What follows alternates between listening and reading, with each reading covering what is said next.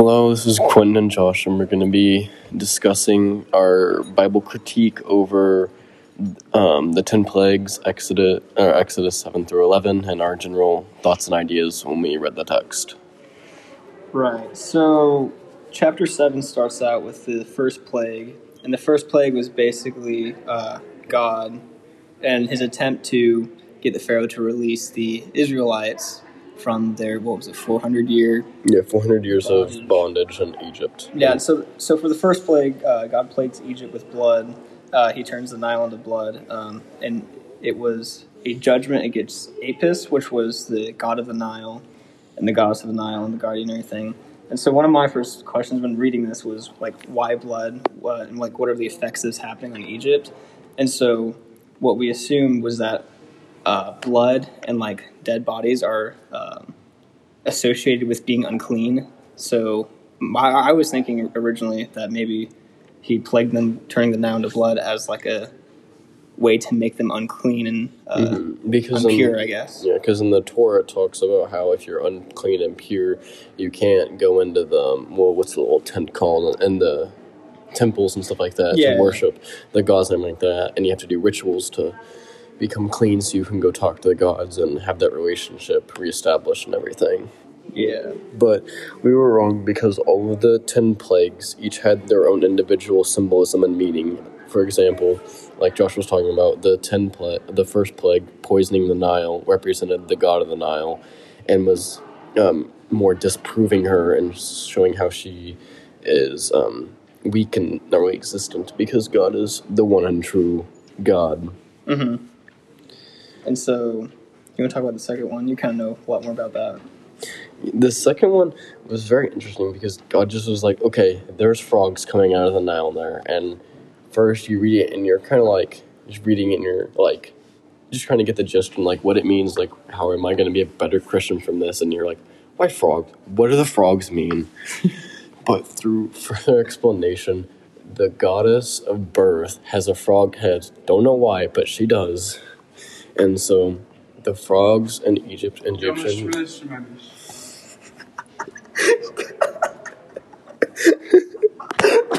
Thank you for that, Connor.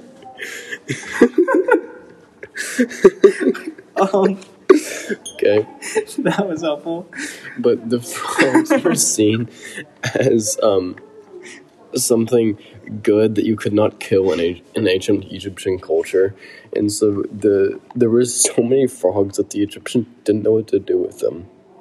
So they couldn't kill them. And then after a while, they all just piled up and died and just released a terrible stench that just probably drove them insane. Yeah, so that kind of gets into the canonical critique of this story. Like we were doing in class, basically God disproving and judging the goddess of birth, was it? Yeah, the goddess of birth and the goddess of the Nile, and the god of the Nile, and the god of guarding the Nile, the god of flooding the Nile, and everything like that. It says frogs come up from the land, and then once they're removed from the land, but they're kept in the Nile. I was kind of curious as to why he did that, why God chose to do that, and I kind of interpret it as, maybe keeping them in the Nile was, to remind the Egyptians of what happened or whatnot, or remind, and so then we get to the third plague, which was when God plagued Egypt with gnats. And it says here it was a judgment on the god of the desert. But it says, unlike the previous plagues, the magicians were unable to duplicate this one and declared to Pharaoh, this is the finger of God. And so my biggest question is, why gnats? So, not to derail from the whole subject, but I'd just like to state that I really dislike the way gnats are spelled with the G, and it has never been explained to me ever, and I really dislike it, and I don't know why, and it better have some meaning and some Latin form or anything like that the English was derived from, and I did not like it. There's no purpose for the G. Here comes Connor. Thank you, Connor. I appreciate that. Connor. Okay. Would you like some? No.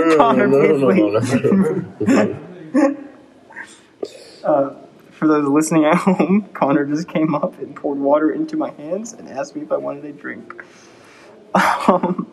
There was also Connor earlier that walked up and said gibberish and then left.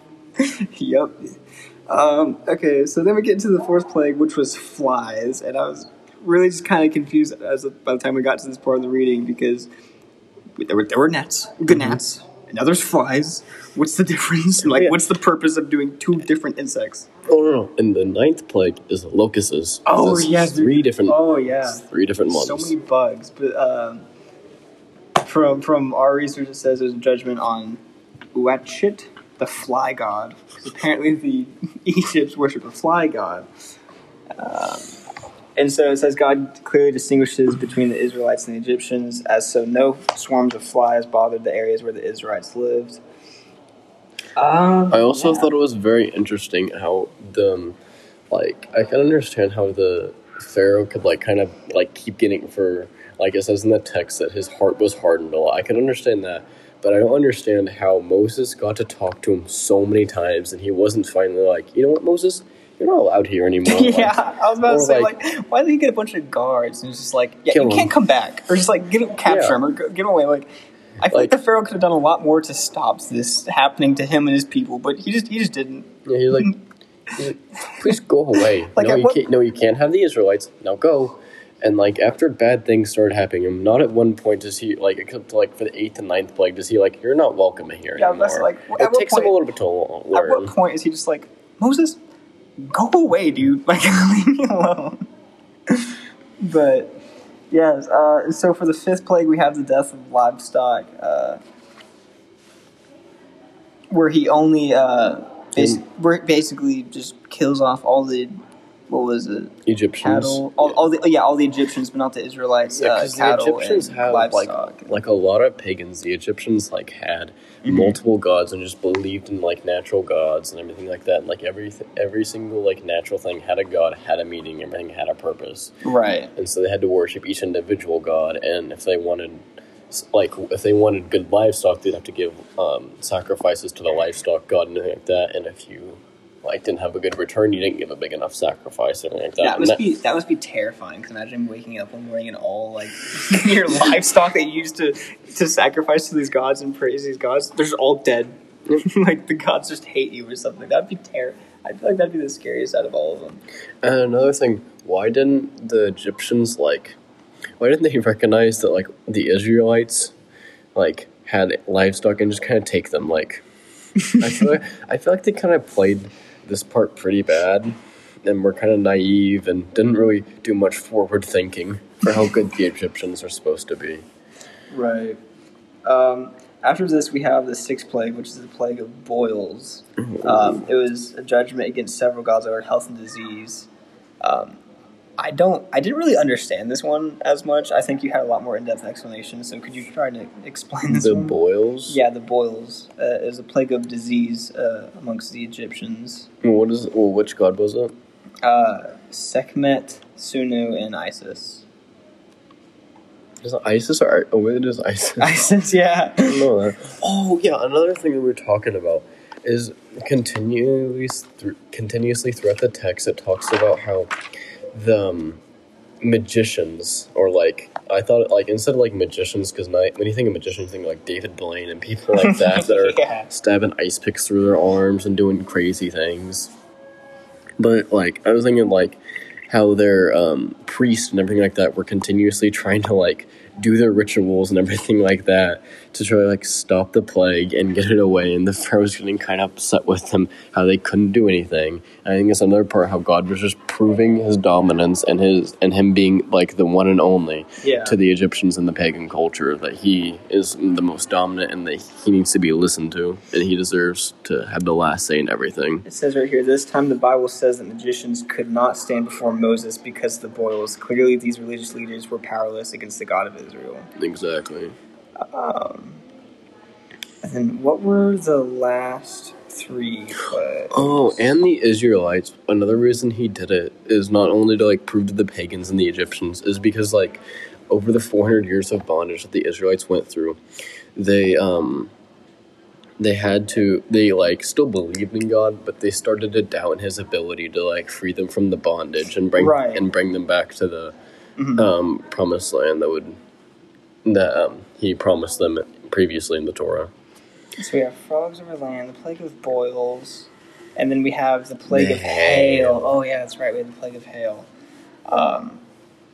where basically it says that God plagued Egypt and sent like hail down onto Egypt, but only Egypt, as to where like none of Israel was like harmed or damaged or any way. It also says, the thing that like caught my attention, it says that he sent like hail and fire. Yeah, so yeah. Hail kind of doesn't really mix with fire that well.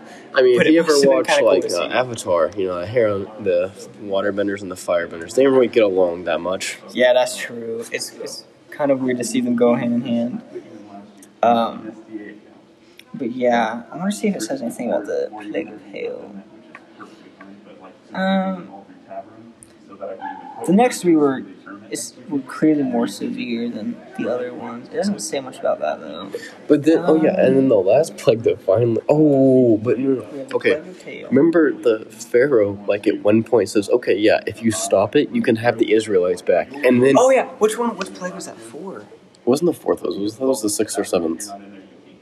Yeah, he finally gets done, and he has an epiphany and says, "Okay, maybe if I lie and try to trick the God of Israel into giving me the Israelites back, it'll work." And it just does not at all. Yeah. And then at one point, it ends up punishing him. God punishes him so hard that he kills every single firstborn in Egypt, including the Pharaoh's son. And that's when he's finally like, yeah, you can have him back. Yeah, I guess I don't need him that bad. Yeah, he finally had enough. And then the Israelites go through the rest of the Torah wandering, and then finally are given the Ten Commandments, and et cetera, et cetera, et cetera. It's like, maybe I'll just enslave my own people. Maybe I'll do that. That which he did? Yep. But yeah. So the moral of the story is that not only was God trying to display his dominance and power to the pagans and to the Egyptians, he was also trying to remind the Israelites of who he is and that he keeps his promises always. He's got to be there for them. That he is the one and only. Exactly. Basically. Do you have any last regards? Not really. I think we covered most of what we wanted to talk about. So, yeah. Thank you for listening to our TED Talk.